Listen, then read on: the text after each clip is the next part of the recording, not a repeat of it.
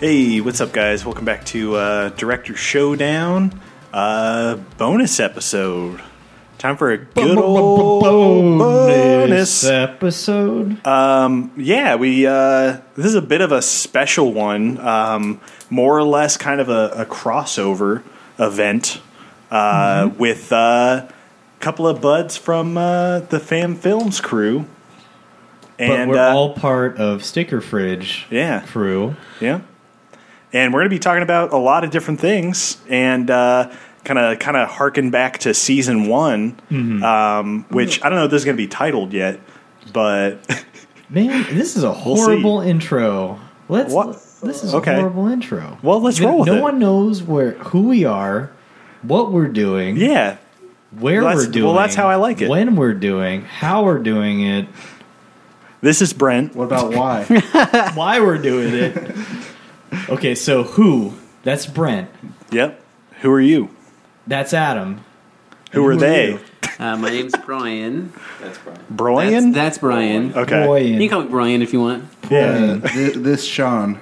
Yeah. That's Sean. We family. What are we doing, Brent? Well, if you just listen to the past 10 episodes, this one is very, very different in that we're kind of done with the season and we're just having some fun now. And so what we usually do. Well, okay, what we usually do, I guess we can describe that, even though this is going to be nothing like that. Can we just start over? No, fuck no, man. This is great. Is we pit two directors against one another, and we watch a selected filmography from both of them, and we kind of weigh them against each other, see which one is better. This season, PTA won, and... I mean, what are you looking at me for? It's am I going to disagree with you? Well, I kind of expected you to. Who did Paul Thomas Anderson beat, though? Tarantino. Yeah. So it was Paul Thomas Anderson is Tarantino. And to me, it's not even like a hot take to say that. No. Okay, well, I'm glad you agree, because you were a little just to trepid just on to be fun. Yeah, you know? That's true. Yeah, just to give Tarantino come on, because he's a great director. Just to represent the other side, right?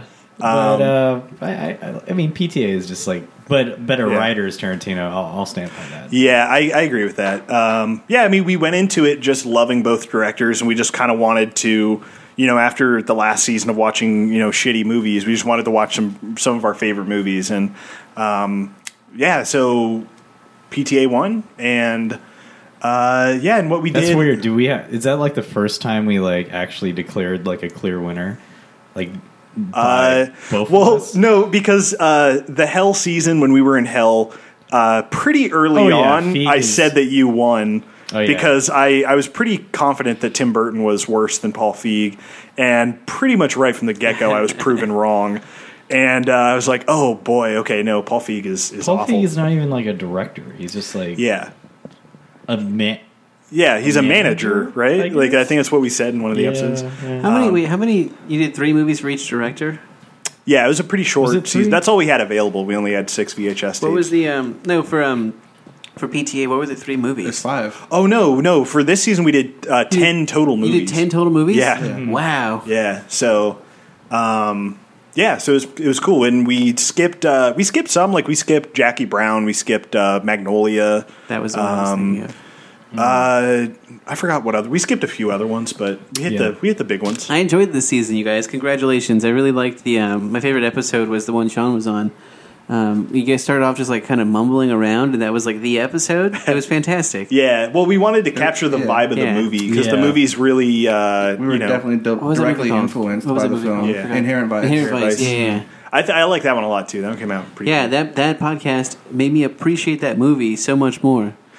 Me too, actually, because I think Adam really kind of unlocked that movie. Because I became like obsessed with it. Like, I watched it like 4 fucking times. Yeah, and he really like figured it out. And I was like, oh, okay, yeah, this movie. Like I always enjoyed it, and I always really liked it, but I didn't get the full big picture until we kind of talked about it.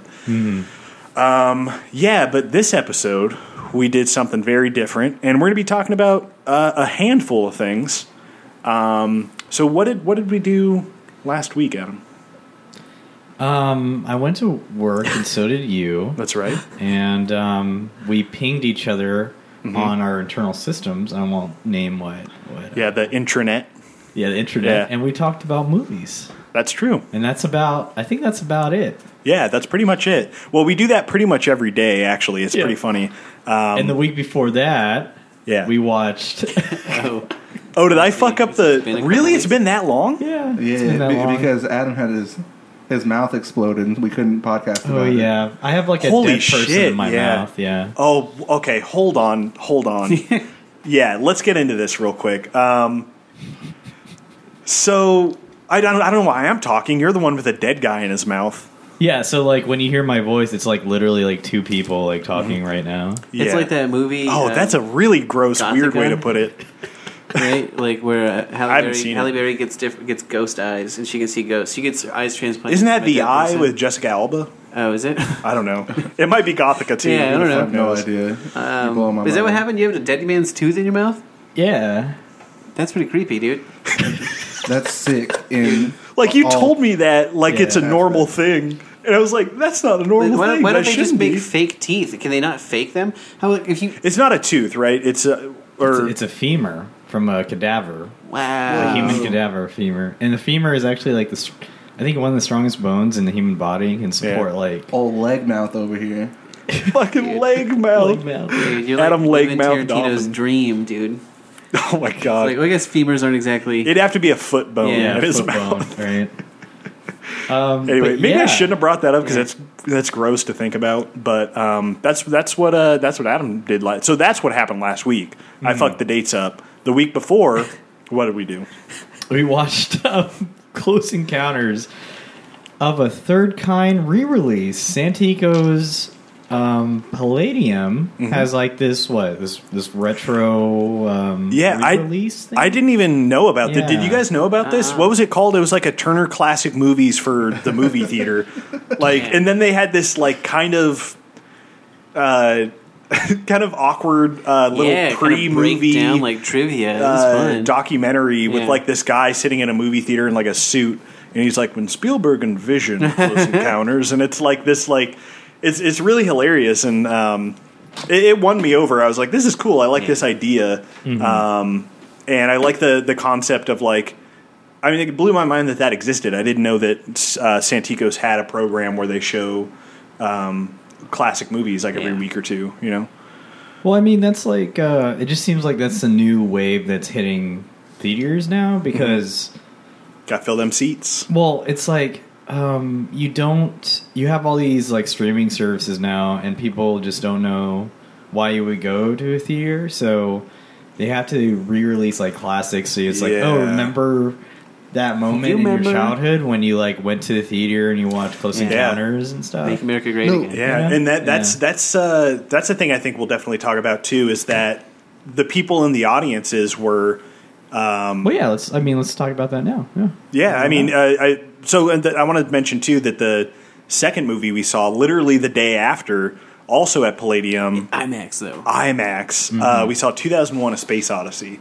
Kind of harkening back to season 1 of this podcast.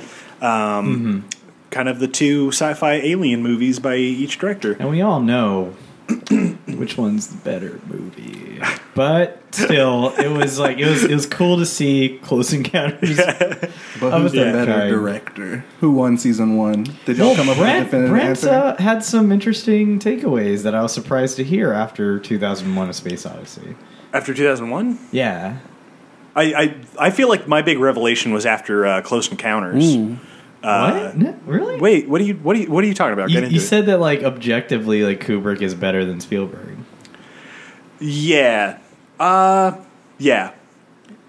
Yeah. Gotcha. Got overall, or for those two movies? Well, just like overall. That's what I interpreted it as. Yeah. No, you're right. Yeah. I concede that he's better, but because when you really appreciate it on the IMAX, like you really absolutely his skill set. Mm-hmm. It's like Kubrick is like a fine French wine, and Spielberg is like Boone's Farms or something. Like something good ass cheeseburger, dude. Yeah, good ass cheeseburger. There you go. Okay, I'm starting to remember what I was thinking about when I walked out. The reason I think he's better, it ties into the fact that I think he's more important also. Right. Because 2001 was like this defining moment in like cinematic history. It like set the stage for like the next 50 years of like science fiction, of like blockbuster entertainment. Like it kind of seems like the first blockbuster to me, even more so than something like Jaws. Even though it wasn't a huge like box office. Was it? I think it did good. I don't think it did amazing. It made a lot of money. Did it really? Okay. It made so much money. People hated it, didn't they? They didn't know what to think of it. Yeah. It was like The Shining. It's like no one knew what to think of that. And it's such a late 60s movie too, with like the counterculture movement, and people just expanding their horizons and learning about new things, taking drugs, the youth kind of driving the youths driving like all of the new art that was coming up. So it's really just such an important movie that I had to concede and say that I think Kubrick is kind of objectively... Did you know that in 2007, Congress decided that Close Encounters of the Third Kind was such a culturally relevant movie that it had to be preserved, and they added it to the Library of Congress? Really? I mean, it is a pretty, when did they... relevant film. I'm sure they did that for 2001, too. Yeah. Mm-hmm. I mean, it wasn't what I read on IMDb just a few minutes ago. So it's got to be, dude. If Close Encounters is, yeah. I think a lot of their filmographies are preserved in the Library of Congress. I think every tweet ever sent is preserved in the Library of Congress at this point. That's probably true. Yeah. Do you think Ready Player One will be preserved in the Library of Congress? Well, it's going to become reality at some point. Yeah. RPO, good old RPO. But Close Encounters. I want to talk about Close Encounters because I thought what you were getting at was my revelation that I had in that movie. No, I don't remember that. I don't remember you... Oh, yeah. Yeah. No. Okay. Watching Close Encounters this time, it's always been a movie I really liked, but I always had issues with the characterization of, like, Richard Dreyfuss and how bad of a dad he is. Like, he's a real piece of shit. Bad dad. And it's like he becomes obsessed with this vision, basically, as like hundreds of people do, of this mountain, basically. Like Marvel's The Vision? Mm-hmm, with The Vision, with Paul Bettany specifically.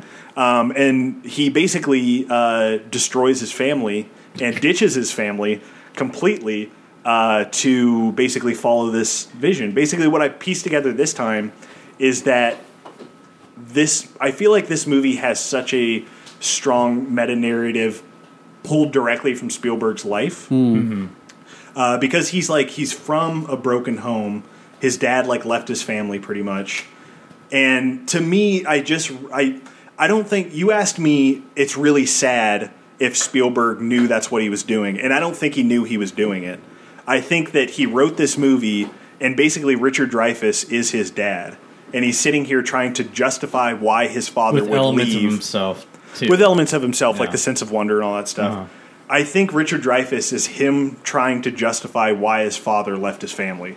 And basically saying, why would my father leave? What if he got really obsessed with something, with that, obsessed with aliens? I mean, I like what you're... I mean, I like that interpretation. Mm-hmm. It's just that I don't know... why he would want to justify him leaving.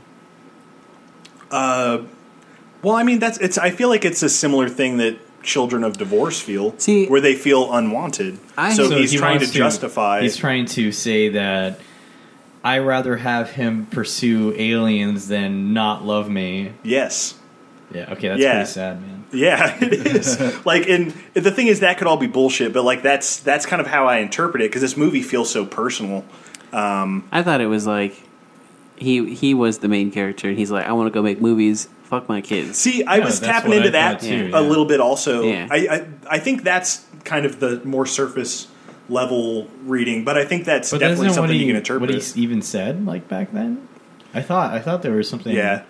I don't know. If your listeners, Google it, because I don't want to type it in. But no, I think that's a really good reading of it too, because there's like the whole like Disney element of it. Like they keep tying it makes more sense because it's like on this he loves Pinocchio and like well, like on this viewing, I got that, you know, kind of pivoting back a little bit about yours, Brent. It's as if a narrative more so like commentary on like being an artist and what that entails. Mm-hmm. And after like going through like Phantom Thread, I kind of like picked up on that more because it's similar in a lot of ways, in the sense that like it kind of if you love something so much and you have Dreyfuss as like this guy who wants to figure out like what's the, you know, the like his pursuit was sculpting or whatever. I guess it's art. Well, art, and that's important. Is the aliens are art, and that's why you had like artists come in. You had you know, they communicate through music. Like it's all these like creative like pathways. Yeah, dude, they're really into mashed potatoes, dude. Like, and it's, but like it was like tonally, it was weird though, because like tell me what are you? It seems like you're trying to justify it. Mm-hmm.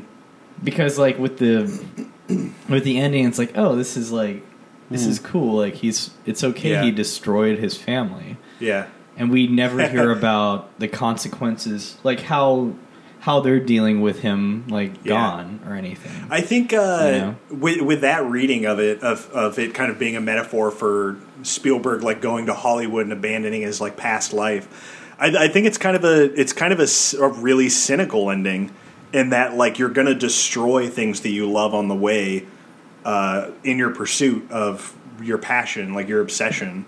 I don't know. I think that works.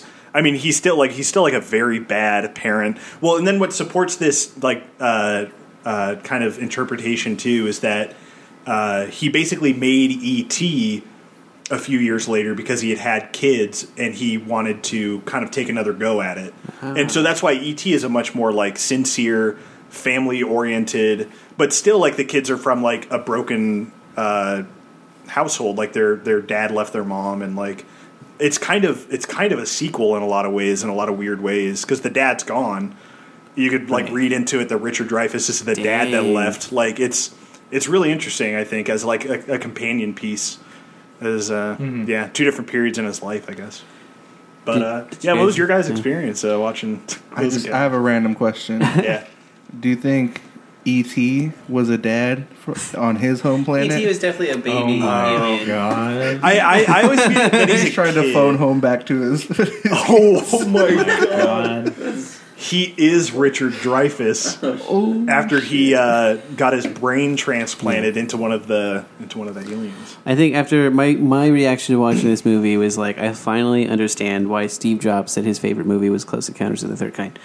Oh, really? I'm kidding. Because, dude, I was like, that would make sense. Yeah. Like, no, I just think it was really fun to go to the theater and to have that weird like thing at the beginning where that guy's like giving you trivia, because it was a really fun experience. Yeah, I like it. And then like a lot of the stuff I had completely forgotten about this movie. The whole like opening scene where they're like in a desert, it like it was so, I didn't remember that at all. It was wild, but it was cool. Mm-hmm. It reminded me like The Exorcist. You know, like The Exorcist opens that way. You're right, dude. They came out the same year, I think. Did actually, they? Oddly enough, that's wild. And then I really liked a lot of the weird things that stood out are like the mashed potatoes and that like tower has become so like fuck the mashed potato scene. Dude, that tower has become so like iconic now. It's like part of flat Earth theory like conspiracies. No, really? Yeah, that's weird, huh? I'll go into it if you want me to. Dude, please. Yes. And then ancient tree. The first interesting thing to happen. So all of those rocks, those towers that are like in the shape of like what you would picture as like petrified trees. Yeah. Like people think that trees used to be that big, and that the government is covering up all these trees and they cut them all down. But that's the only one that like is left. Is like that's a tree stump. Is the Close Encounters mountain? Is that mountain? Yeah, the Devil's Tower. And it's hilarious to me. What about all the other? What are those called? Mesas. The other things that are like equivalent are like there's like these basalt like pillars out in like Ireland or something that are shaped like that. But anything that's like a hexagonal like rock, people are like those are trees, and they cut down the trees and they're lying to us. God, Jesus Christ. Yeah. So ain't no trees on flat Earth. If you go to that YouTube video, is hilarious. Everybody check out Ain't No Trees on Flat Earth. I'm gonna check this out. This is crazy. Yeah, it's pretty wild. But the movie itself, I really liked a lot of the weirder things about the movie. Like I like. Just knowing that it's old and that it's hard to get a lot of the effects in, like seeing all of the things. There's a lot of really cool miniature stuff. Is like really cool. Yeah. The whole thing where he's like in the truck and like the spaceship like lights him up. Yeah, that scene's great. And then it flips. Well, it doesn't flip. They obviously flipped it, but just to get that effect of like all the shit flying up and like it's really cool. Like I mean, he's the master of set pieces, so the stuff like that is really well done. I had forgotten about the sunburn. That was really cool. It was like a cool like thing. Yeah, for sure. You like it, Sean? Yeah, I enjoyed it. It was weird because I definitely forgot most of the things that happened in that movie. Yeah, the thing with the dead cows, the fake dead cows. Yeah. Dude, the thing where they were like trying to run up the mountain at the end was all cool. Mm-hmm. Like, I think it was an like it holds up for entertainment value. Yeah. Like you can get real deep and you can try to guess what Spielberg was trying to say making a movie, but he liked aliens and he wanted to make a cool movie. Yeah, he wanted to make a fucking alien movie with his Jaws money. Like that's at the end of the day, that's what he wanted to do. But yeah, and I just love like that ending. Adam and I have talked about this. I think we talked about it on the fucking episode. What ending did we see? Was that the original? I was confused which one it was. That is the director's cut. That was the director's cut. It's the director's cut because because it had the aliens. It just didn't go inside the ship. Because there's a scene. Yeah, there's a scene that was added for. It's like the special edition that like Spielberg hates because they forced him to film a scene inside the ship and it was just terrible. It looked like shit. But yeah, the one that we saw is just like his version, pretty much. That's dope. Complete with all the corny aliens at the end that were like kids in suits and like. But I love all that the shit. big alien was creepy as hell. Oh yeah, with like the arms and the like what? Yeah. What was he? What was he doing? That's like the mother alien because like the little babies came out behind it and I don't know. I don't know what the fuck was going on. Honestly, would you have gotten on that spaceship? Pre being married and having a kid, absolutely, I'd be in fucking space, but not now. No, I wouldn't Richard Dreyfuss it. What about you? Wait, Adam, would you get on that spaceship? Yeah. No, I'm shocked that another part of the government just didn't start an intergalactic war with them right there. You know, speaking of that, I wanted to talk talked about this on the did I? Other one. I should have listened to the episodes before. Just complete. Why don't you? Maybe it's something different. It's probably not. But I love that this movie is like peaceful aliens. Everything's fucking peaceful. It's just the like humans are fine. They're good people. Yeah, and it's just trying to communicate with. A species that we've never met. It's like it's the precursor to Arrival. I'm just repeating all the shit from that episode. You steal my baby. I'm not going to be happy when you bring it back. You know, that scene, I don't know.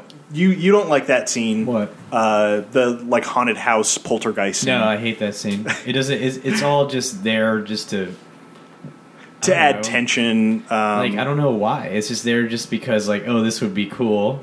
Well, the movie's got that like internal logic problem where like we don't know why they're taking this kid.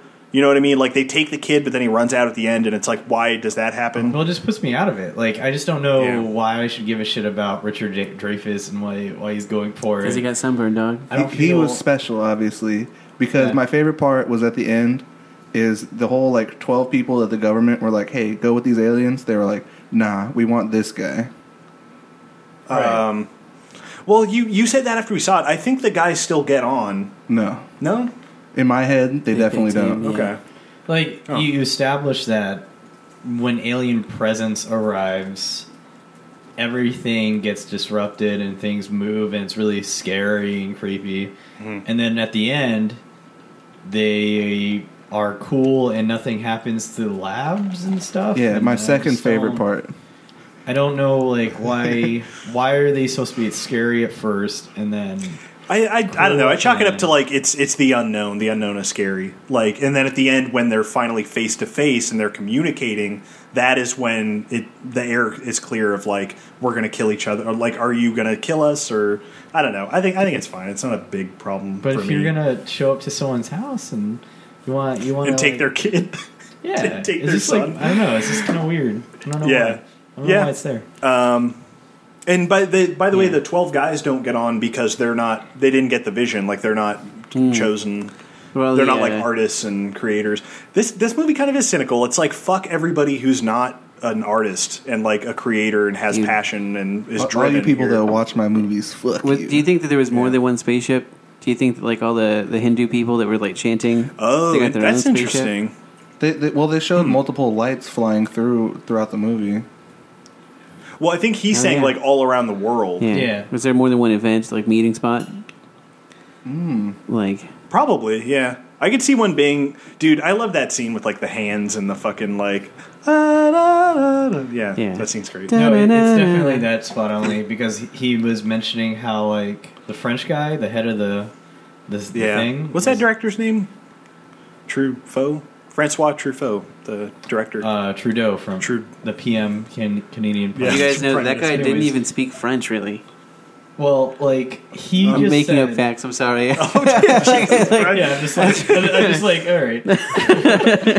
Well, no, he said that there are people around the world who were trying to get to that place, but they couldn't. But they knew about it. And they never watched the TV or whatever, but they just that's right. That's right. Yeah. It's just the lucky few that like watch the news or Well, also that scene served to tell the meeting point.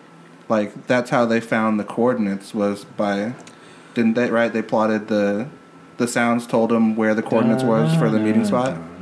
Oh, you're right. Because that one guy was a map. They set that up in the desert. And the guy's like, I used to make maps. Yeah. And then, and then he was the one who figured out the clue. Yeah.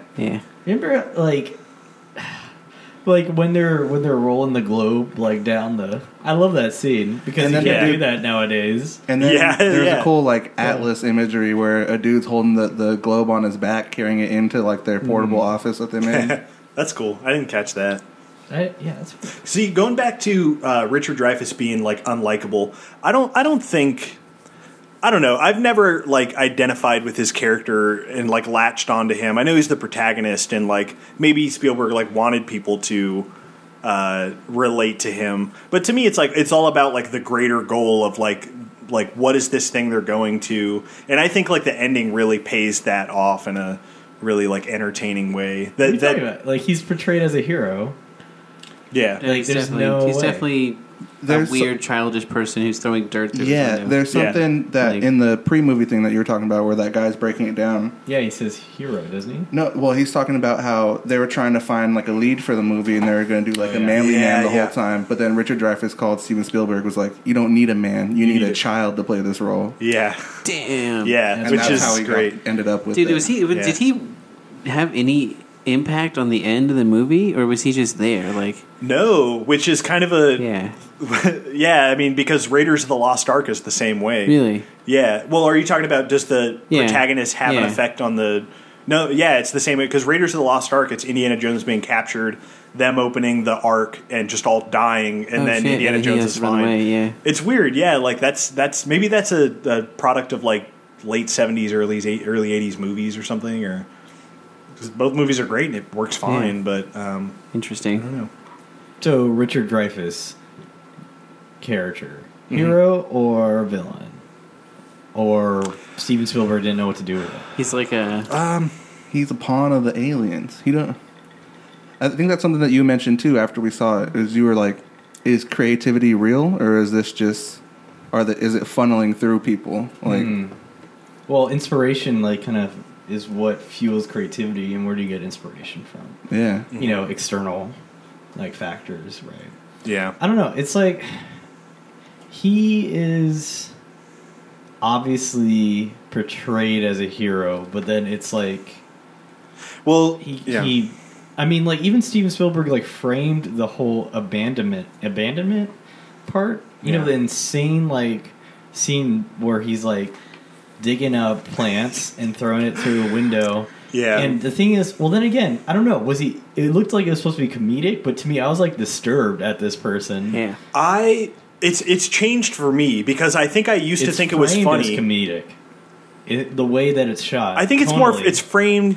It's more because you see John Williams' score. You see all the ducks like running around. Yeah, and you see like, oh, there's Judge. It's more like absurdist. Neighbor. Like it's like an absurd comedy. It's supposed to be a comedic. Yeah. I mean, we have to admit that. Yeah, but the thing is, there's other stuff, and I guess this only goes to support the point that the tone is a little inconsistent. Where, with the mashed potato scene. Where the kid is in the front of frame and the dad is fucking around with the mashed potatoes and the kid starts breaking down crying and it's like, holy shit, this family's falling apart because his dad is insane. And it's like, I guess the tone is a little... Yeah, what are you trying to tell me here, Stevie? He's a serial like abandoner. He abandoned his family and then he like hooked up with that one lady. He abandoned and she got hurt. Mashed potatoes. Dude, he abandoned that other lady on the mountain. He was like, I'm going to go closer to the aliens. And he like left her up there. Yeah, yeah, dude. And then he's a bad person. Then he abandoned the earth. No, see, she's a good woman. Women. Mm-hmm. Oh, here we go. God damn it. She's a good woman. Yeah. Because she lets the SO do whatever he wants, and you know that's just what Stevie's telling us. It's like, are you talking about the mom to the boy or the wife? Yeah, mom to the boy. Yeah. Well, she stays behind. Yeah. Like she's more of a protagonist than him. Yeah. He's like, I don't know, he's like on this crusade. She makes more sense. She's actually the better person because for sure. She's just like she gets I need my kid. Yeah, she's on like a righteous mission. Yeah, but the thing what's weird is that she ended up kissing and I'm like, where did this come from? Why is this like, is it more of a pity kiss because he's about to go fucking like fly away? Yeah. Because I can see that. Wet is why. Every time I see that kiss scene, it never feels romantic to me. Like it feels, I don't know, like it feels like an embrace. Like we're here experiencing this thing. Like, right. Yeah. No. No. I like that. I like where you went with that. That was good. I was thinking more like everyone's telling them they're insane, and they're like, you're like, you know the truth, I know the truth, and we have a commonality in that. But like, they're like together in this insane moment. Yeah. Yeah. Pretty good. And also, like, I wish my wife believed me, but you do. So you deserve a little smooch. Yeah. A little peck. And then she's grateful because he helped her get to her son. Mm-hmm. So that's why you kiss, right? Yeah, it's tying up your emotions together. It doesn't make any sense. They were just the opposite gender, and we had to like wrap it up with like a romantic like thing at the end for no reason. The world might end. I don't think it's romantic, but it doesn't make any sense. There are kisses in movies that aren't played for romance. What I'm hearing is like just grasping at straws, honestly, for a stupid like thing. Well, fine. Right? Like it doesn't. It's just there for no reason. I don't even remember the kiss. You could say that about absolutely anything in any art ever. But there's no setup for it. There's no. Well, evidence for this. Your reading of it is that it is a romantic moment. That's like the romantic conclusion to their, like, they're together now. That's not what is happening at all. I'm not saying it. Yeah. Like, would it have been cleaner, I guess, to have them hug? Sure, but I think it's the equivalent of a hug. It would have made more sense for them just embrace. Yeah. Okay, well, let's move on. Happy, dude. And Close Encounters, great movie, good experience. The Day After. Tomorrow. Okay. Good, great movie. We watched it when we got finished with Close Encounters. Really good movie. Underrated. No, 2001. 2001, and shout out to Bropez because I didn't think I was going to be able to go. And I was going to give him my ticket, but then I ended up being able to go and told him, sorry, bro. And if you listen to this, Bropez, I got you on the popcorn and drink at some point in time. in the future at an undisclosed date. I've never been to the movies back to back like that, one day after the other. Yeah, dude. It felt kind of weird, right? Like, we were like, all right, guys, see ya tomorrow. And then, like, we all met at that same place, and it was like, yeah, it was kind of strange, but it was pretty cool. I missed the first, like, couple minutes of the movie, too. Dude, what happened? We all did, actually. Oh, really? We walked in, because we were getting food, and then we got in, and, no previews at all. Wow. Like, it just started. And it was like, it was a few minutes into the opening ape scene. Right, okay. But, yeah, that was a fucking hell of an experience. You want to talk about 2001, Adam? Yeah. Yeah. I, obviously, for people who know me, that's GNOME. What? No, bad part. This plum wine's fucking me up right now. Oh, Christ. Got that Romeo Japanese and Juliet. plum wine. Yeah. No, Juliet. Well, like, 2001 is, like, one of my favorite movies of all time. Mm-hmm. So, needless to say, I was super excited to see this. I've been following Brent knows this, like, we've been following the re-release of 2001 and how it never comes to San Antonio because it goes to Austin. Yeah. Well, we had wanted to do it in Austin, but it coincided with your Japan trip. Yeah. And then luckily... like, ain't that a bitch, yeah. right? That's just how fate works out sometimes. Yeah. But ultimately it came back around, and they did, like, a release of... Base Nolan came through with the remaster version, and like 280 Christopher Nolan, Base Nolan. Why did we do that? That's what a dumb thing. Like Lil B. Yeah, he's Base Nolan. Nice. I'm too white to try and make that a thing, but yeah, it released in like 280 theaters or something. Like they put it all over the fucking country because of Christopher Nolan. Mm-hmm. Pretty much, yeah. Yeah, cool. Because he loves. He added bass to it. No, he is based. I'm gonna let that die. That joke. Anyways, he loves the movie so much that he wanted everyone to experience it in IMAX. Like pH wise, like it's not acidic. Like, why did we do this? Well, I didn't know it would keep going. It was just a slight like joke, like the gnome thing. Yeah. Like it didn't need to like keep happening. You guys remember that really good gnome joke Adam made like 5 minutes ago? I don't remember making any jokes. Yeah. Hey, you're not on this podcast. Yeah, shut the fuck up. I am now. Zach's sitting here drawing on a picture of a girl in Photoshop. He's like jerking it too. Yeah, his dick's out. He jerks it as he's editing. Yeah. Yeah, how do you do that? That's pretty amazing, honestly. Yeah. Well, he's a talented... I didn't say he wasn't talented. I mean, he's clearly a lot of skill on display here that I'm looking at.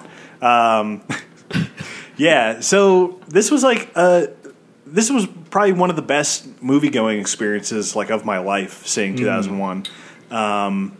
It was really a cool vibe. Like, everybody in the theater... besides us and like one or two other guys from what I saw was like over 50, and it was like it was a lot of like little groups of like older guys and like some of their wives and stuff, and I just got the idea that it was like this very communal like we're experiencing this again for the first time in like 50 years, like we saw this when we were kids or something, you know. And it was just really special, and like the display, like the fucking visuals were incredible, and it was cool to see it like that. Like a lot of his like wide like lenses and stuff that he uses in these movies, like it's awesome to see it in IMAX. You can see so many more things.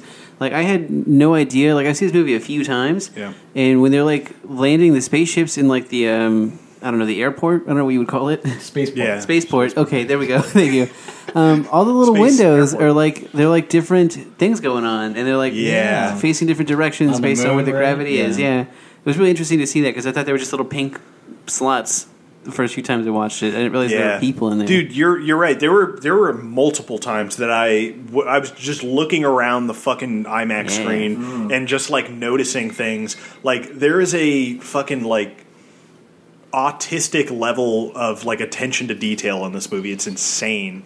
And like it like all holds up. It's a 50-year-old movie and it still looks better than most movies. A lot of fucking movies that come out now. Yeah. It's a masterpiece. Like it's beautiful.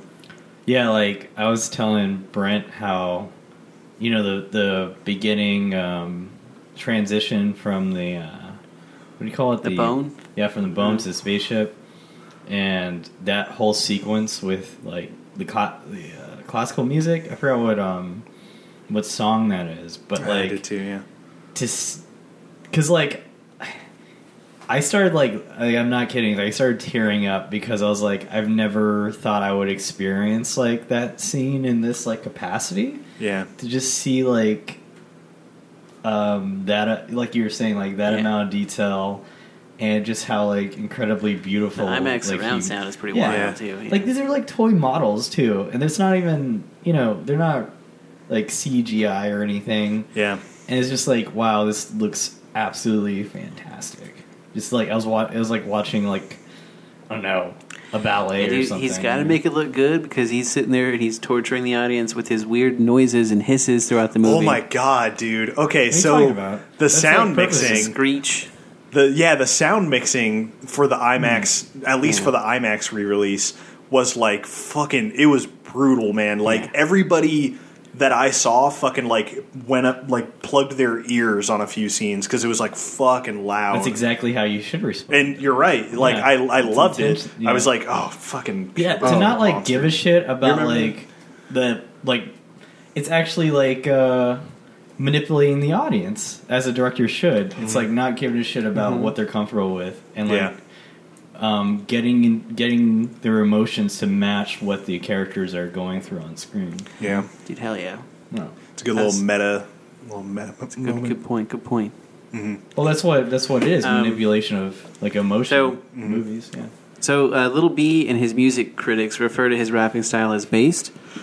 It's a word that Little B also uses to describe positive, tolerant lifestyles. Okay. Based is a reclaimed word, as described by Little B. Based means to be yourself. Not being scared of what other people think about you. What did you say was the definition again of based? Being yourself, not being scared of what other people think about you. That's Based Nolan. Yeah. That's Nolan based right Nolan. There, man. He's not scared of being like. Neither was Kubrick. He's unapologetically himself. Yeah. Mm-hmm. Hell yeah. Based. Based Nolan. It's a thing. This bit has come full circle. You're welcome. I couldn't let it go. You mentioned the hissing part? Yeah, the hissing. Okay, so the hissing, like the whole time they're like in outer space, like changing the, like whatever the thing is, the thing that wasn't broken. You like hated that, right? I was just like, yo, like, put some cool classical music back on. Like, like, yeah. See, it's so like violent against my ears. That's what was supposed to. Because like that's what you hear when you're in a pressurized helmet, like the air leaking. Like that's what that sound is. Mm-hmm. It wasn't like necessarily like. I mean, it was for like tone control of that, to add tension to the scene. But that's literally like what you would be experiencing.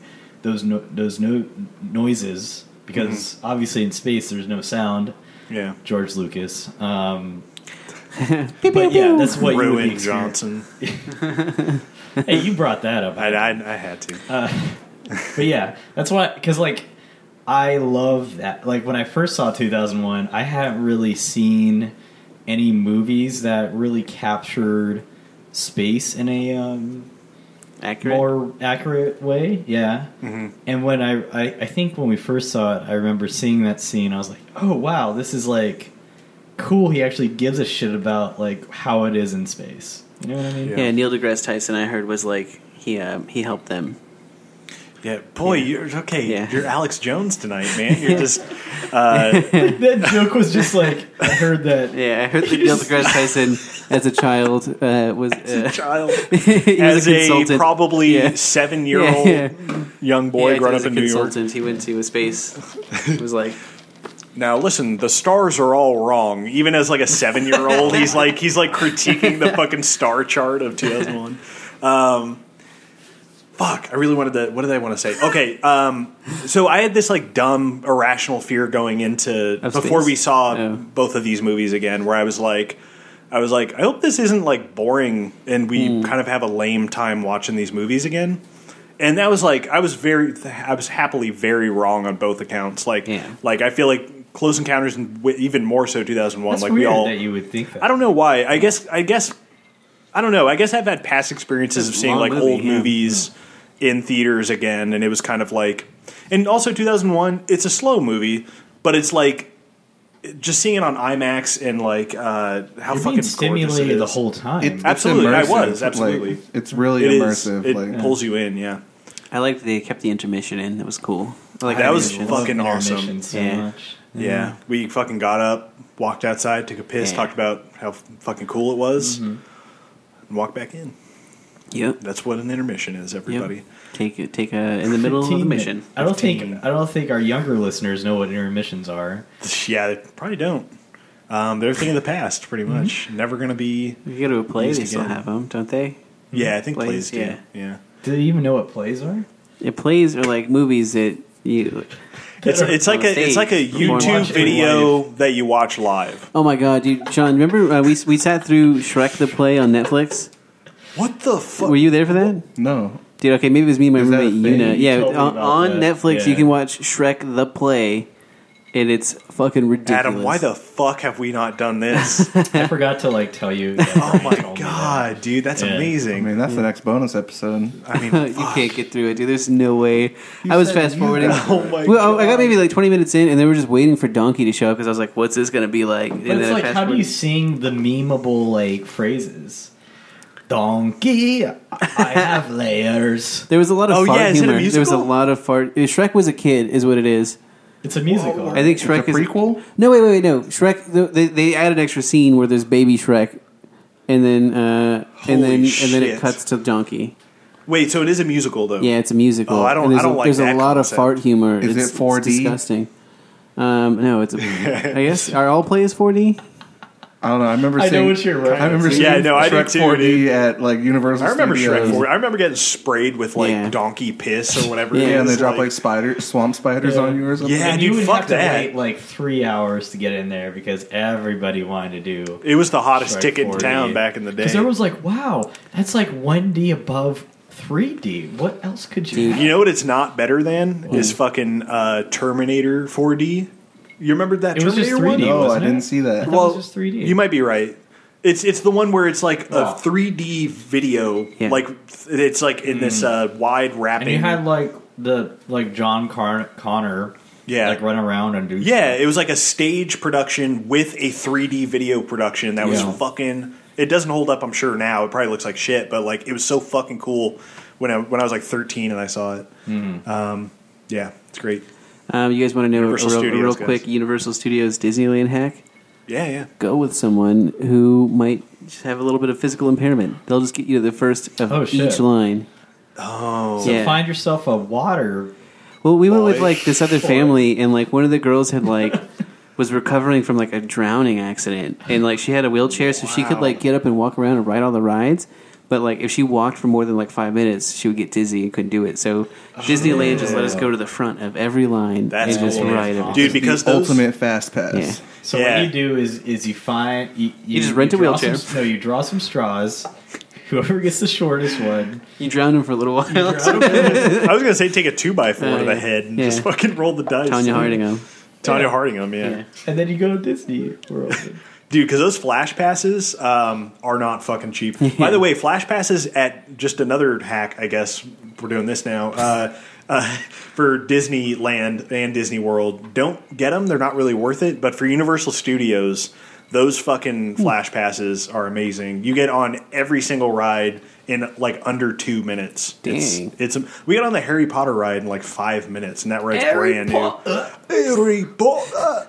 All right, you guys. Who wants to flash past me to the meaning of 2001 because I was confused again? Oh yeah, I got confused. I thought I knew what that movie was about, and then I was like, "Oh, I'm confused." Oh shit! I discussed it with you. I finally understood what the whole movie is. Yeah, lay it on us, man. So you have to start from the very beginning because it is kind of jarring to see the apes, in juxtaposed with the rest of the movie, right? It just seems kind of odd. But essentially what that beginning setup is that they discover the what's the name of that thing? Monolith, right? And they discover tools, right? That's what happens. The aliens, it's inferred that the aliens give them the knowledge to discover tools. obviously the great transition to the spaceship, like that's what happens, right? Yeah. And then we move in. Then we see like the result of technology. Going to the spaceport, going to the moon, just all these like cool stuff, like what humans were able to do using tools, right? Mm-hmm. And then obviously they find another monolith, and that one was it was the humans were like proud of it, like saying, "Oh, look at what we discovered," right? Yeah. And then the aliens were. I mean, it's inferred that the aliens didn't like the hubris that humanity was showing because like, we gave you, ringing. The sharp ringing sound, and like we gave you the information. You shouldn't think like you got this like on your own sort of thing, right? Quick question: didn't essentially they create mankind? Since they gave the apes the technology and that aided in the evolution, and so that eventually evolves into mankind. They're definitely viewed as like gods, I think, throughout. Like benevolent. Like it's funny how Kubrick actually says that these are very benevolent like beings. Like they didn't just want to destroy humans. I think they're more benevolent than. Close Encounters, aliens. Let me ask you some questions, because here's what I was getting from this movie. I was thinking, all right, you match cut, there's a spaceship. Right. You show the inside of the spaceship. Man's got tools, but now he's lost control of his tools because of the pen's floating around. He's not paying attention. And his mom comes and tucks him in. And then they're eating baby food out of straws, and they're just saying that mankind has lost control of its own tools. His his robot is going to kill him. Right, he can't control what he's made, and they're all babies, and then it turns into a giant baby at the end. But I love that. Actually, I think that's really cool. I get lost though. I get lost once he's like in that room with his old. That's where I get lost. Yeah, that's where I get lost too. Let's go back to what you said, which is exactly what we were going towards. So like humans reach like a saturation point with tools and technology, right? Yeah, like you said, with the becoming babies, and we're at the whim of the tech itself. And tech was it became so saturated, it became sentient, and that's Hal, right? Mm-hmm. And then it kind of like reaches on those ideas of identity and what does it really mean to be like to have agency per se, because. Obviously, we already know that, like Shawnee pointed out, how these aliens were the creators of humanity, so are we really responsible for anything that we developed ourselves, right? And same with Hal, it's like he was created by humans. Was he really responsible for his own sort of agency and what he does? Yeah. And so it goes down that pathway to where humans are irrelevant, really, because Hal is taking over everything, right? And then he discovers his own agency and wants to survive, and is no longer serving his his creators. Mm-hmm. And he destroys the tool. Yeah, and then obviously David had to kill Hal because which was a terrifying scene, by the way. That was love that scene. It's one of the best scenes. Yeah. So good. Ooh, yeah. You were going to get to the end, right? Yeah, we're almost there. So they finally get to Jupiter, where the final monolith, I should say, not the final monolith, actually the second to prior monolith, which which transports him to the acid trip light speed thing beyond the infinite, and gets him to like a kind of a Slaughterhouse 5 sort of thing where it's like an exhibit. He is like a human species that's being observed by those aliens. I like that a lot. Yeah, the Slaughterhouse 5 comparison I think is really because you can hear all the alien noises in the background, and it implies that like someone is like, because they're very strange. There's alien noises. Yeah, wow. Yeah, like there's the really loud like shit like that, like in the background. I really caught that this time. I was like. like what is going on exactly. It just gives a feeling, and the way that like it's lit, like the floor is lit up and everything. It just gives like an observing, like sort of like he's an animal in an alien zoo for sure, right? Yeah, and they obviously what's cool about it is like they're not like they don't hate him or anything. They like set it up to where he's very comfortable, like as far as they could aggregate is what like human luxury is, right? Mm-hmm. And then it goes through his life, like being at the zoo, and obviously he gets to the end of his life, and then you see the monolith again, and he reaches out to it, and he can claim it to be like reincarnation or whatever, but then obviously the baby thing, and he goes back to Earth, and so that is kind of like a positive ending because.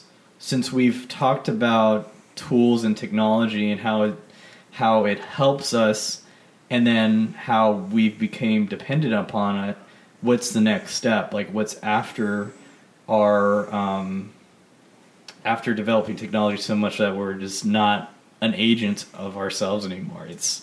It's becoming like pure energy. Like that's the next level of existence. And he came back to Earth, and he's represented as a baby to show that, this is the next step for humanity, like being like pure energy. Like we are but babies, sort of thing. We're at the beginning of our new life, pretty much. New form of existence, and he's just like going back to Earth to say, hey, this is like where we can go now. Yeah.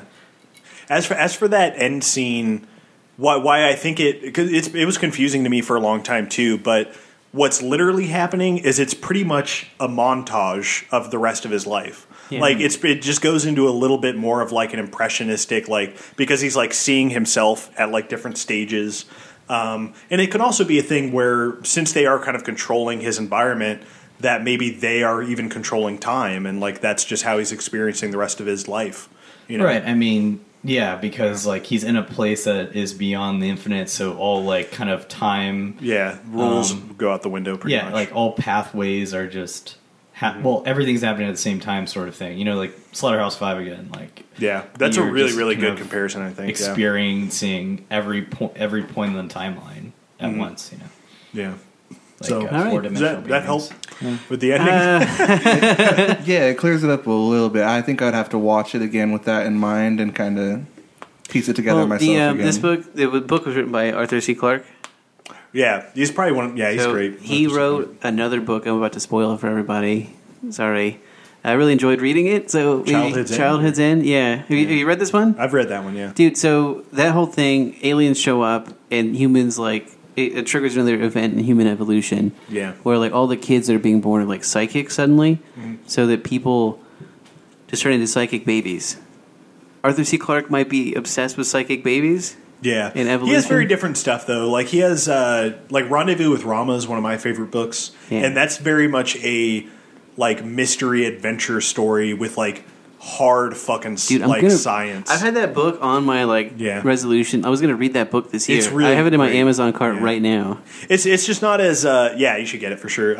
It's just not as like profound as something as like 2001 or I wanted to go back actually to kind of that acid trip scene, and Kubrick actually figured out that the aliens were going to be pretty much energy. Like he figured out, cemented what the aliens were going to be like because of Carl Sagan, and I thought that was pretty fucking cool. I never knew that until I was like reading about it today.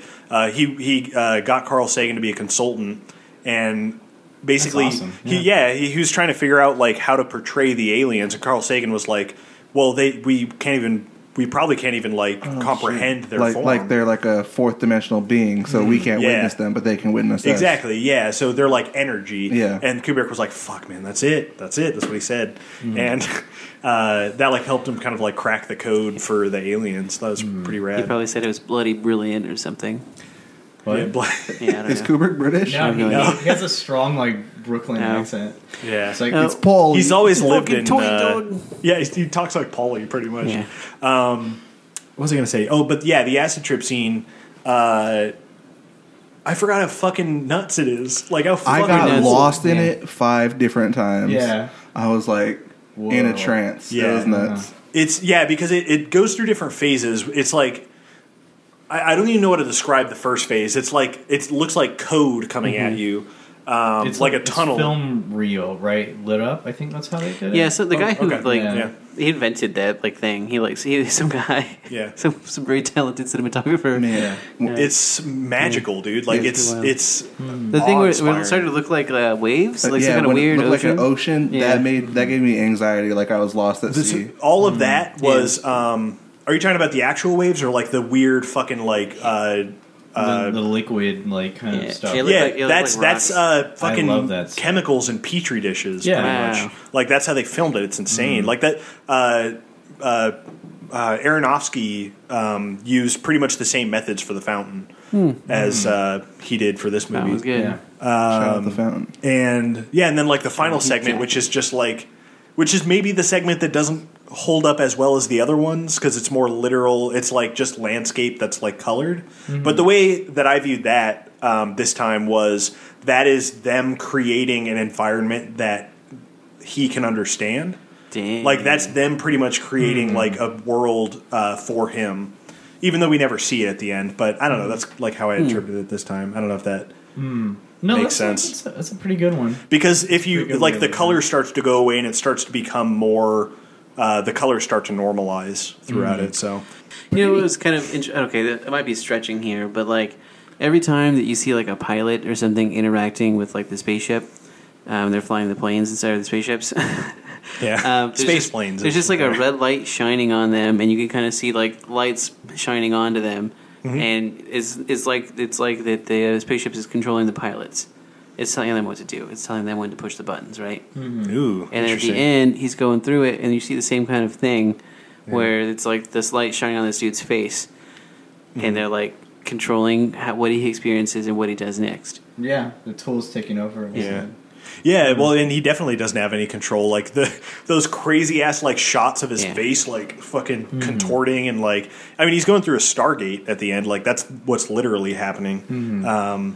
But yeah, it definitely gets a lot more like metaphorical and kind of like impressionistic at the end, which I think is why it can kind of confuse people. Because it's like when it literally says beyond the infinite, it's like that's nothing you can like comprehend. It's like shit's gonna get weird. You know? It's like that's when it was like a wink at the eye. It's like, hey guys, buckle up. Just you're not going to understand what Beyond the Infinite is. Dude, imagine seeing this movie on like LSD in 1968. Nope. Fuck, dude, are you kidding me? Yeah, this movie had to. Adam and I talked to a guy briefly after we saw the movie. This like long-haired kind of hippie guy, like very briefly. He like left pretty soon, but like he said that he had seen it like pretty much when he was like a kid, right? He was probably late 50s. So yeah, this movie had to be just like an eye-opening experience for people in the 60s. I'm pretty sure no one ever seen anything remotely close to what this movie conveys. Yeah.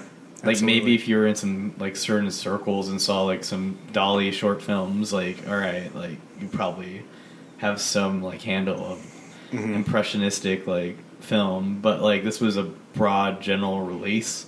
Yeah. And it's probably like opened a lot of people's eyes to like what was like possible in film and what to experience. You know? Yeah. Like the idea that this was shot before we even landed on the moon is crazy. Like that's fucking insane to me. Like this is like at the peak we landed on the space moon? rate. No, well that's right. Kubrick filmed the moon landing while he was making 2001. That's what I was thinking the whole time too. Yeah, well that's the theory is that the extra footage because there's a shit ton when they're on the moon they used that for the moon landing. And that's like the theory, but it's fucking ridiculous. Dude, we would be quiet, dude. The FBI is going to kick in this door and kill us all now. God damn it. Broadcasting. That's true now. The Truth. FBI? Yeah, whoever it is. Whoever's in control of keeping it under. NSA monitors all podcasts, even when they're being recorded, through our cell phones, actually. Isn't the Men in Black? That's who it is? Yeah, the Men in Black is probably who it'd be, right? And they're benevolent. They just like get their little. Speaking of which, 23 Jump Street, they flashy thing. 23 Jump Street was already a thing. No, it's going to be like a Men in Black crossover, isn't it? Are they doing that still? I hope so. because I want to see it. Because I know they're doing a Men in Black movie with Chris Hemsworth and the Valkyrie from Thor. That chick. Weird. Oh, that's cool. Tessa Thompson. Yeah. And I'm excited for that. Just like that casting alone is fucking... Because they were great together in Thor. But, I don't know. Men in Black. Good movie. Black, dude. Mib, yeah, dude. Mib 1. Yeah. Mib 2 sucked. Johnny Knoxville was obnoxious in that movie. He was in that movie? Hey, warm take. Mm-hmm. Men in Black 3, great. I heard it was This is really good. actually. Michael Stuhlbarg, our boy, is incredible in it. He plays an alien, and it's like one of his best performances, probably. I didn't order... I mean, I guess I'm glad somebody liked Men in Black 3, you know? You didn't like it? Like I said, warm Brolin's take. Our boy Josh Brolin. Josh Brolin's incredible as young Tommy Lee Jones. It's really good. But, so 2001... this is going to come out, I think, really soon. So if you have the chance to see this, not even if it's still because I don't know. I saw it still like last week. I think they're still showing. Go meet some hippies. But go watch a movie. Go fucking do some LSD and go check 2001 at the theaters. Yeah. Do it. Would definitely recommend checking it out in theaters. It was fun. Yeah. Oh yeah. There's something I think we can all agree is much better than these two classic films. Mm-hmm.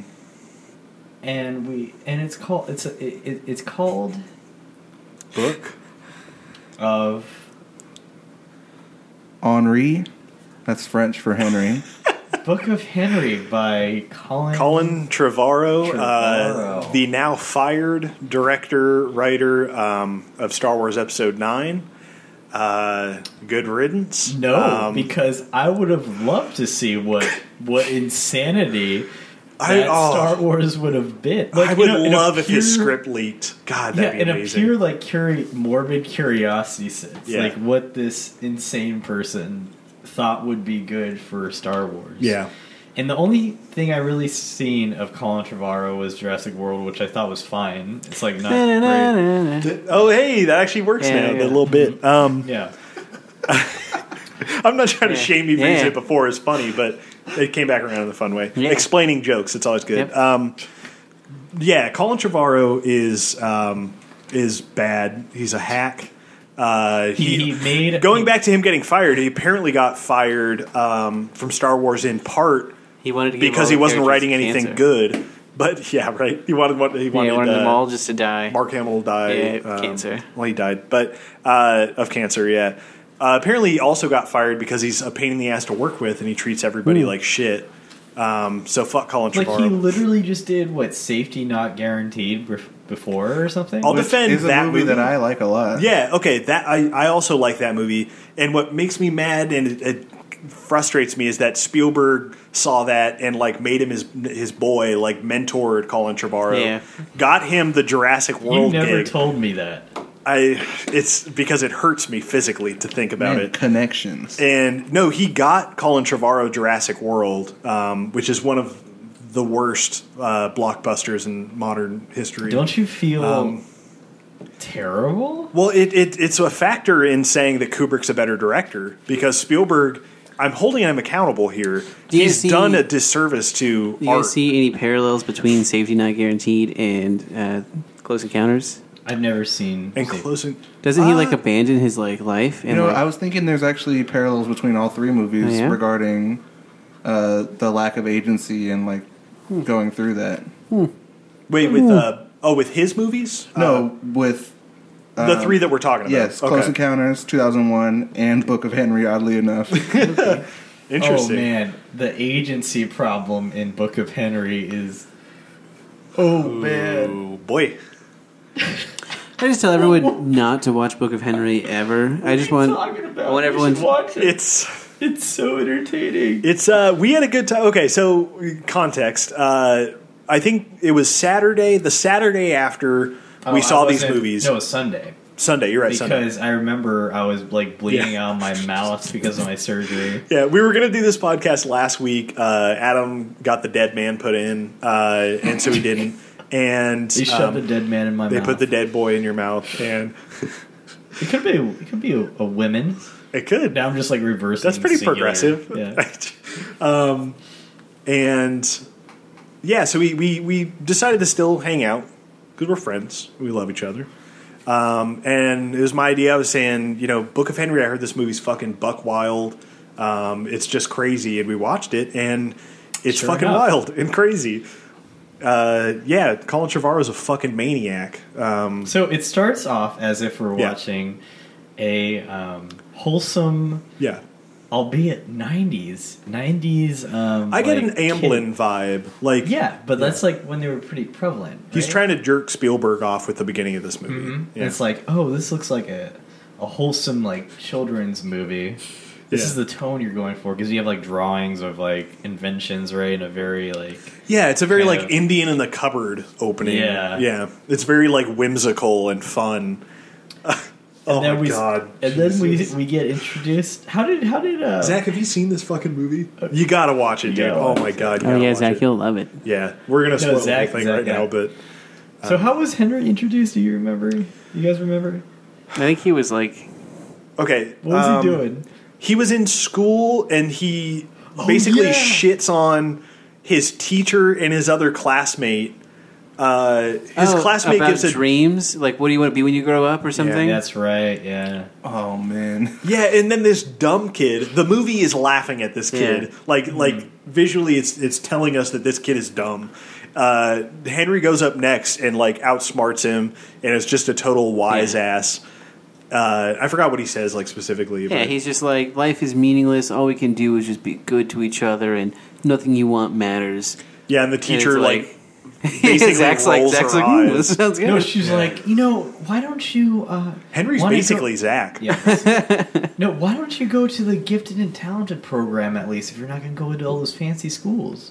He's like, I don't want to be on the radar or some shit. No, he says like that it's better for his development to be around normals. Yeah. He's like, I can't be around smart people because then I'll be even weirder. Right off the bat, this movie is so off-putting. Yeah. Because it's like, we should be on this kid's side. He should be like, he is like autistic in some degree, but he's like, in a 100% he's degree. a total asshole. Yeah. And it's like, well, we like hate him from the get-go. And then they introduce Naomi Watts.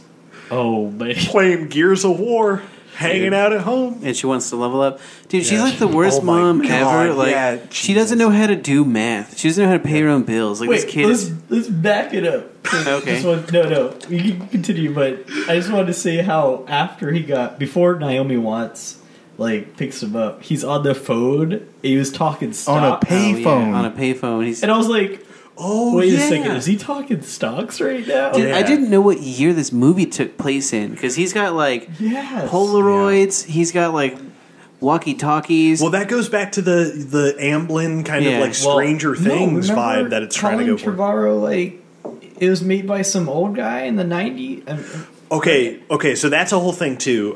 This movie was written by like a 78-year-old man back in the 90s. I think he's dead now.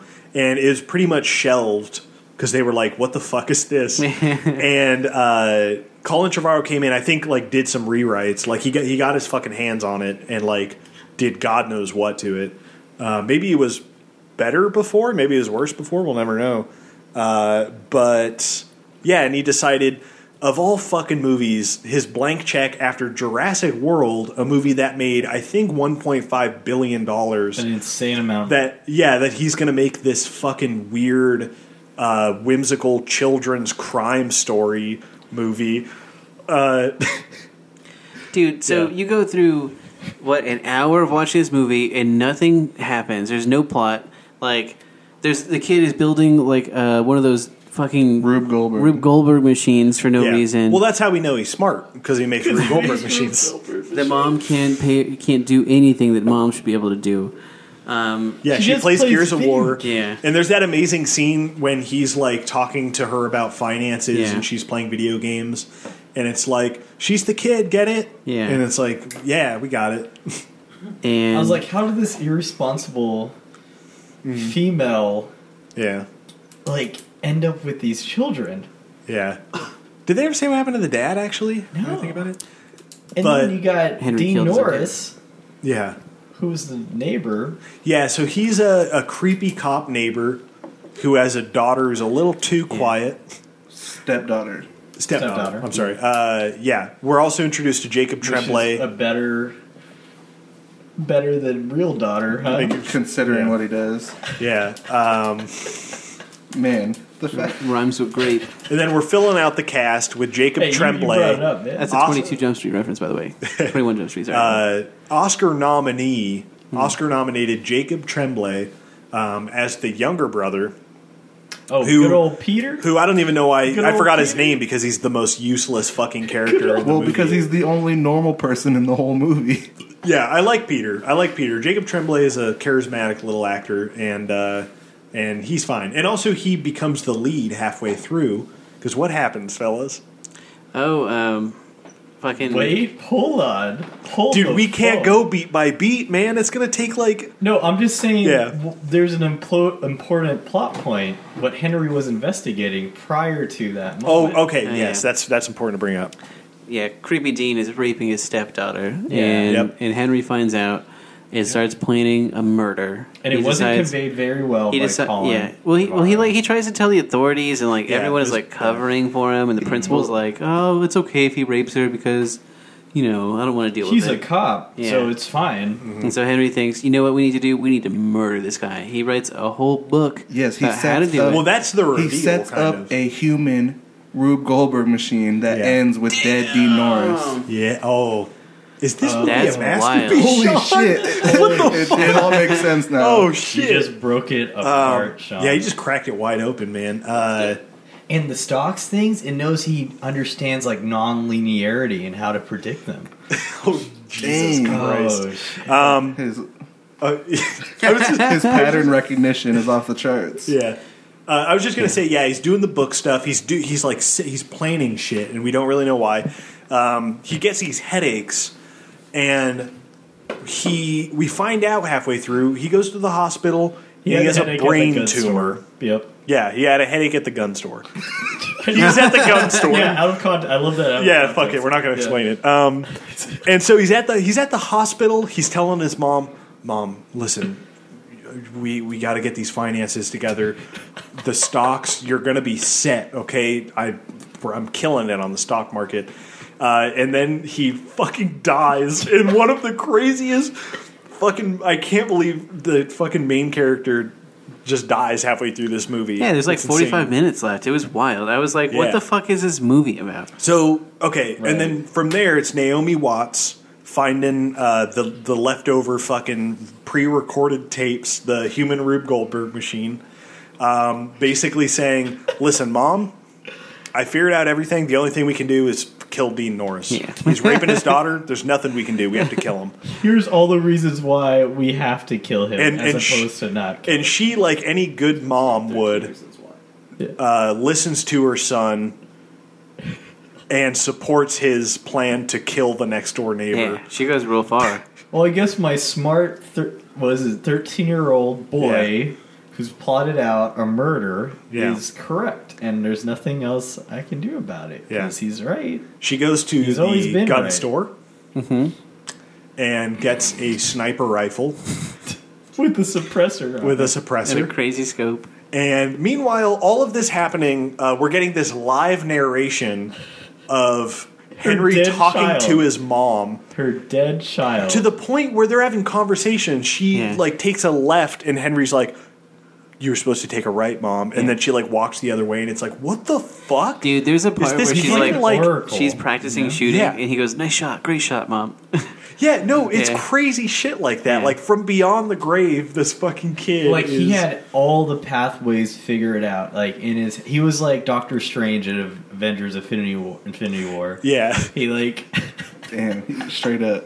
Pretty much. He knew exactly what was going to happen at the time it was going to happen. Jesus, man. And it's why would you do this? Yeah. As any story. You can be a book, a comic book, even a comic book doesn't make any sense. Well, okay, and then we get to the ending, and this movie transcends all art and becomes something incredible. I was truly fucking blown away by this. There's like a talent show, right? It's so insane. It's so insane. That's the night. Zach, fucking start this movie right now. Watch this movie. So Okay. she planned like little. I don't even know what we get. Okay, she plans to kill Dean Norris during the talent show because she'll have her little alibi. Being at the talent show. Dean Norris, Yeah. the actor.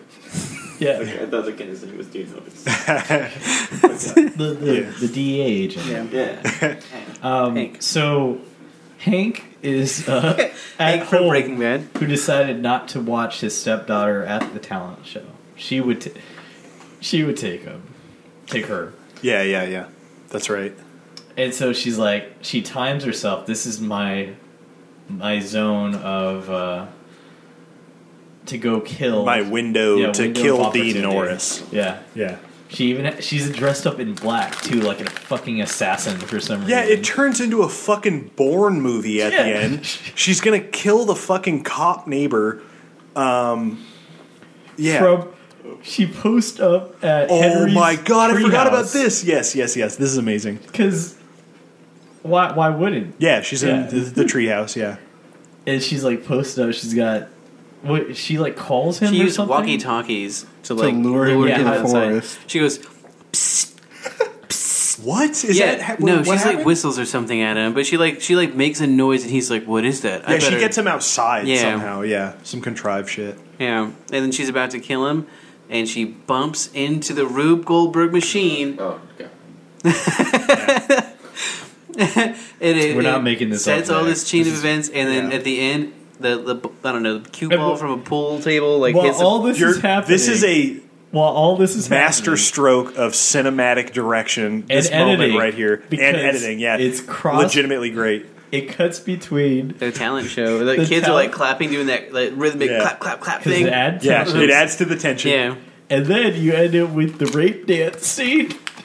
Oh yeah, the daughter's fuck, dancing I so forgot about beautifully. this. Oh, I too. thought that's what you were talking Yeah, about when you no. were hyping it up. Well, yeah, okay, well, yes. The fucking crazy rape dance where she's dancing and she's really sad, and the principal, based off of seeing her dance, runs off screen like, this girl's being raped 100%. And it's like, what the fuck? How did you draw that line? And while this is happening, the Rube Goldberg machine knocks down this like series of pictures of like Polaroid Henry and his photographs. mom. Yeah. We definitely woke my baby up. But we're having too much fun. And she sees it, and it's like, what the fuck? So what was the plan? Did he plan for her to hit the Rube Goldberg machine and see the pictures and be like, No. oh, maybe I shouldn't kill him? No, She didn't, right? It was supposed to show that she's gained her agency. Yeah, like she realizes, Yeah. oh, Yeah. I'm the mom. I should Yeah. be making decisions. I shouldn't listen to my son when he says, kill the Yes, neighbor. because he's literally in her ear at that moment saying, take the shot, shoot him. Yeah. Yeah. Dude, shoot the J. Yeah. Holy shit, Henry's a villain. Yeah, Oh my god, dude. Okay, this movie might just be absolutely. incredible, actually. And so Fuck, then I'm gonna have to watch this movie Sounds again. fucking awesome. yeah, I mean that's pretty You much gotta the watch it. movie. That's pretty much it. Well, Like, but then Peter goes on stage and he's like, I'm my gonna do a God. magic trick. I'm gonna bring my brother back to life. And for a second, I'm like, holy shit. Colin Trevorrow set it up Yeah. to where you actually might Yeah, think. because he has you Everything fucking, is so insane. Yeah. You Yeah. think the prestige might happen. yeah. And for a moment, you're like, dude, Henry's gonna pop up out of this fucking coffin box, and I'm gonna fucking cry because this is gonna be Yeah, amazing. he's gonna say like, "Mom, you learned how to be your own person." That's what I was expecting. Oh, that'd have been incredible. But I faked brain cancer. yeah, Just so you can learn how to be responsible. but that doesn't happen. He opens the box or something, and then it starts confetti. raining confetti down. Like fake And it's snow. like this and then the mom walks in having not killed Dean Norris because she learned that that's bad. And then Dean that's, Norris kills himself, and then oh my god, yeah, you're right, he does. Dean Norris kills himself. Yeah, it's I all forgot coming back about to you, that, right, Shane? yeah. It's And incredible. Naomi Watts got his signature, so like, So she the gets his stepdaughter now. Yeah. yeah, yep. Guys, Yep. I can't recommend this movie highly enough. I only wish that we saw it in theaters too.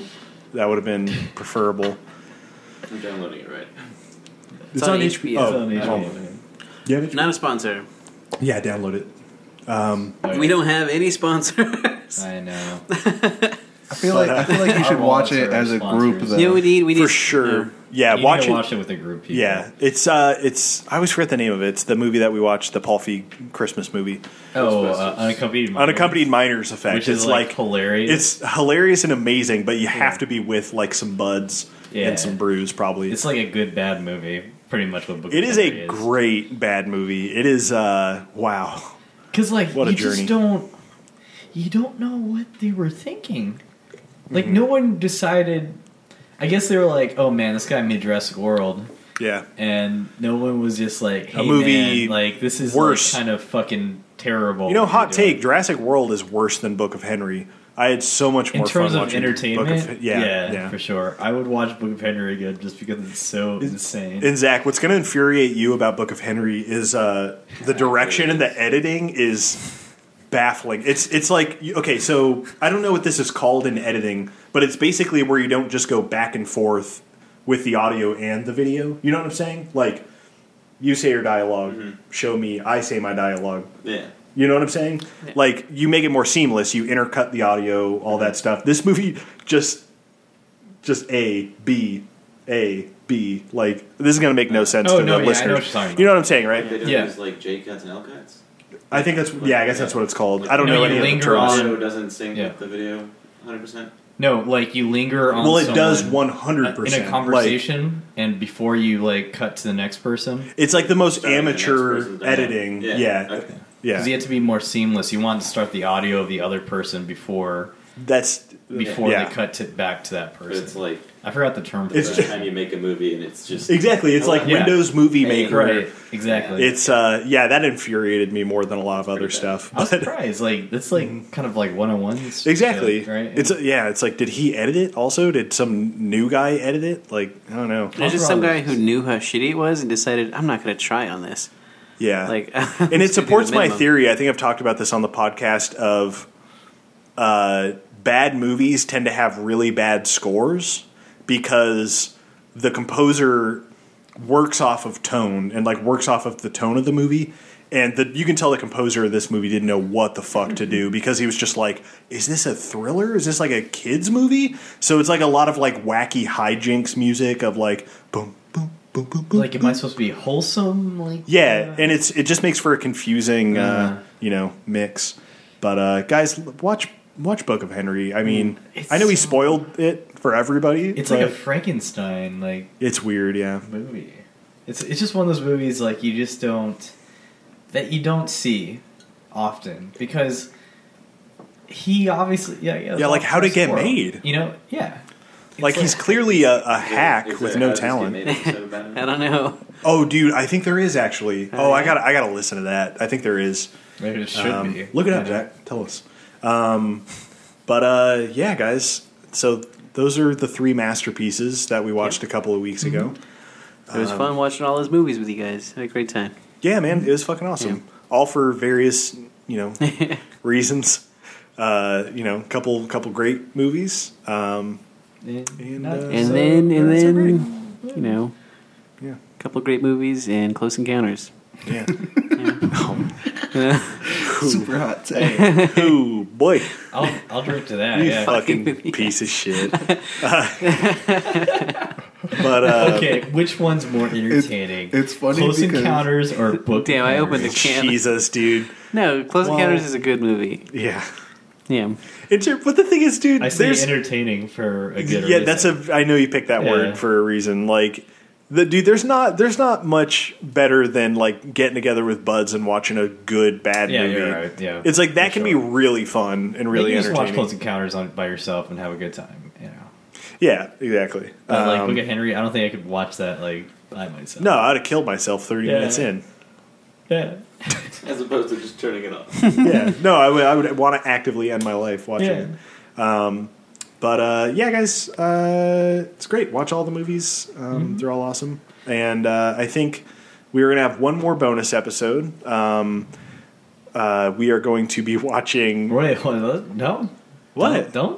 Don't announce it. Well, it's here. public via Twitter. You already said it? Yeah. Oh, I don't have Twitter. That's why I don't know. Yeah.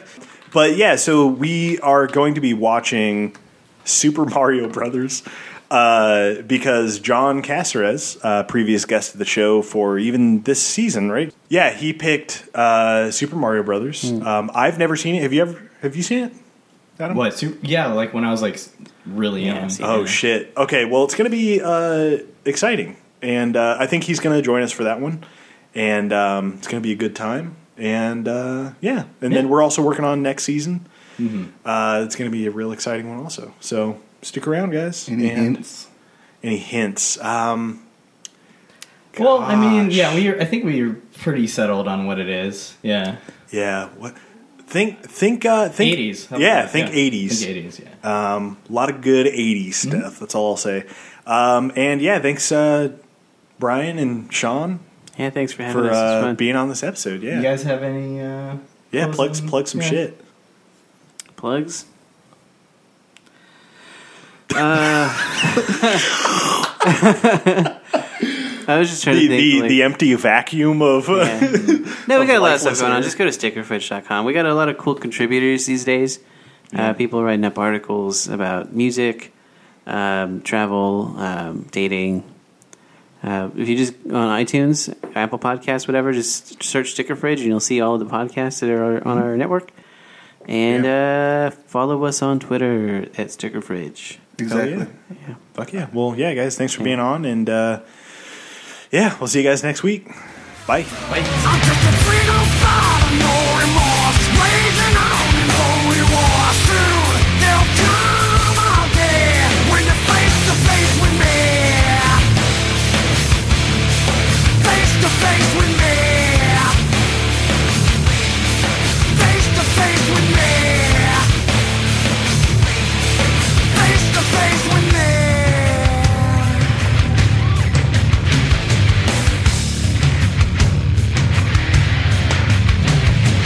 Can't you hear us coming?